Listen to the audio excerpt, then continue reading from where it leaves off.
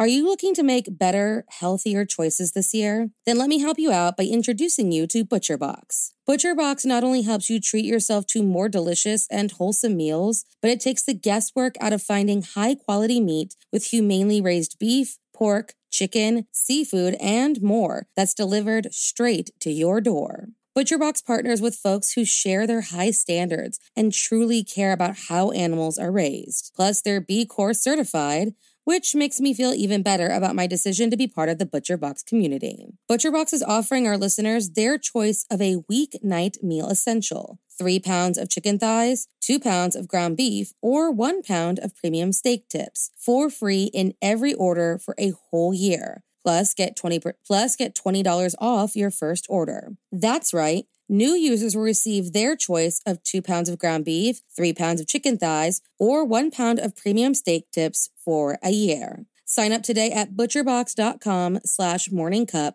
and use code morningcup to choose your free offer and get $20 off. If I asked you right now to list all of the subscriptions you pay for, would you be able to? I really thought my answer to that question would be a resounding yes. But with the help of Rocket Money, I was able to find some sneaky ones I must have forgotten to cancel before the free trial ran out. Between streaming platforms, apps, delivery services, and even parenting/kid subscriptions, though they all seem like really small amounts, when pulled together, that's a pretty big chunk of your spending money out the door. Rocket Money is a personal finance app that finds and cancels your unwanted subscriptions, monitors your spending, and helps you lower your bills. Rocket Money has over 5 million users and has helped save its members an average of $720 a year, with over $500 million in canceled subscriptions. Stop wasting money on things you don't use. Cancel your unwanted subscriptions by going to rocketmoney.com/morningcup.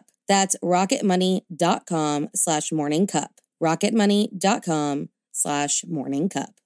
There were 2 more murders 15 miles away. When police arrived, they found the telephones and electricity lines described by one investigator as reminiscent of a weird religion. Morning. Cup of murder. Imagine living on a road where countless rapes are taking place. So much so that the name of your road gets inserted into the nickname for this serial rapist. That's exactly what was happening in the Phoenix area of Baseline Road in 2005. By 2006, the Baseline rapist's name would change to the Baseline Killer when police made some terrifying connections. And on September 4th, 2006, the man terrorizing the citizens living on Baseline Road was finally apprehended. So, if you like your coffee hot, but your bones chilled, sit back and start your day with a morning cup of murder. Starting on August 6th, 2005, with the molestation of 2 teen girls, Baseline Road was preyed upon by what was reported as a light-skinned black man. He was assaulting females as young as 12 years old at gunpoint. And, though he began on the road that would give him his name, he soon spread north, primarily in the north-central Phoenix area. On September 8th, the Baseline rapist changed his name to Killer when he killed 19-year-old Georgia Thompson. His killings and rapes had no apparent motive, all extremely brutal, and in the cases of murder, he shot his victims in the head. He was also described as wearing various disguises, such as Halloween masks, and in some cases impersonating a homeless man or a drug addict. And while these cases of rape and murder were not initially linked, investigators began associating them as a one-man crime in spring of 2006. All of the shell casings found at each of the scenes came from the same gun.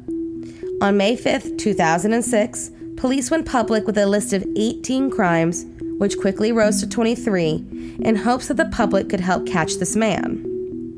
Police spent thousands of hours patrolling and following up on hundreds of tips.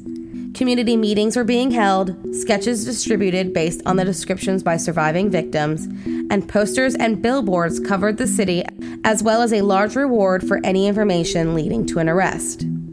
It took police over a year to find a viable suspect. During his reign of terror, he sexually assaulted 15 women and young girls, committed 11 counts of kidnapping, a number of armed robberies, and 9 counts of first-degree murder. One particular assault, and a crime that would eventually help to put the Baseline Killer behind bars, was against two sisters. On September 20th, while walking home from a park at night, two sisters were approached by a man who was armed with a gun. One of the sisters, who was visibly pregnant, had a gun pushed up to her belly while he sexually assaulted the other. He forced the women behind a bush and demanded that they remove all of their clothing. He then rubbed dirt on one of the women to remove any saliva traces and wore a condom when he assaulted the younger of the two sisters. His last crime was against a 37-year-old woman named Carmen Miranda on June 29, 2006.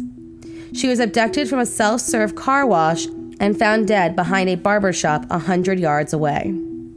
Her attack was captured on CCTV. In August of 2006, a parole officer in the Northeast Parole Office provided information to police suggesting that one of their parolees, Mark Goudeau, may match the sketch of the Baseline Killer. Parole officers searched his home and found a ski mask and a realistic toy handgun. This was enough for police to get a search warrant where they found additional items that connected him to the crimes. Mark Goudeau, a construction worker in the area, was an ex-convict who served 13 years of a 21-year sentence for an aggravated assault when he beat a woman's head with a barbell. He was also originally charged with rape and kidnapping, but the rape charges were dropped due to lack of physical evidence. Mark Goudeau was apprehended on September 4, 2006, and charged with the attack and sexual assault of the two sisters on September 7, 2007. He was linked to the attack via DNA found on the women, and their case became the breakthrough officials needed. He was eventually tried and convicted of all 19 counts connected to the assault and all the murders related to the Baseline Killer. He was sentenced on December 14, 2007 to 438 years in prison for the assault charges. And on November 30, 2011, a jury sentenced him to death for the murder charges. In total, he was found guilty of 67 felony counts. Thank you for joining me in my morning cup of murder. Please join me again tomorrow to hear what terrible thing happened on September 5th. Don't forget to rate and subscribe and let me know how you like it. If you want to help support the podcast, there's always Patreon or just sharing it with your true crime obsessed friends. And remember, stay safe.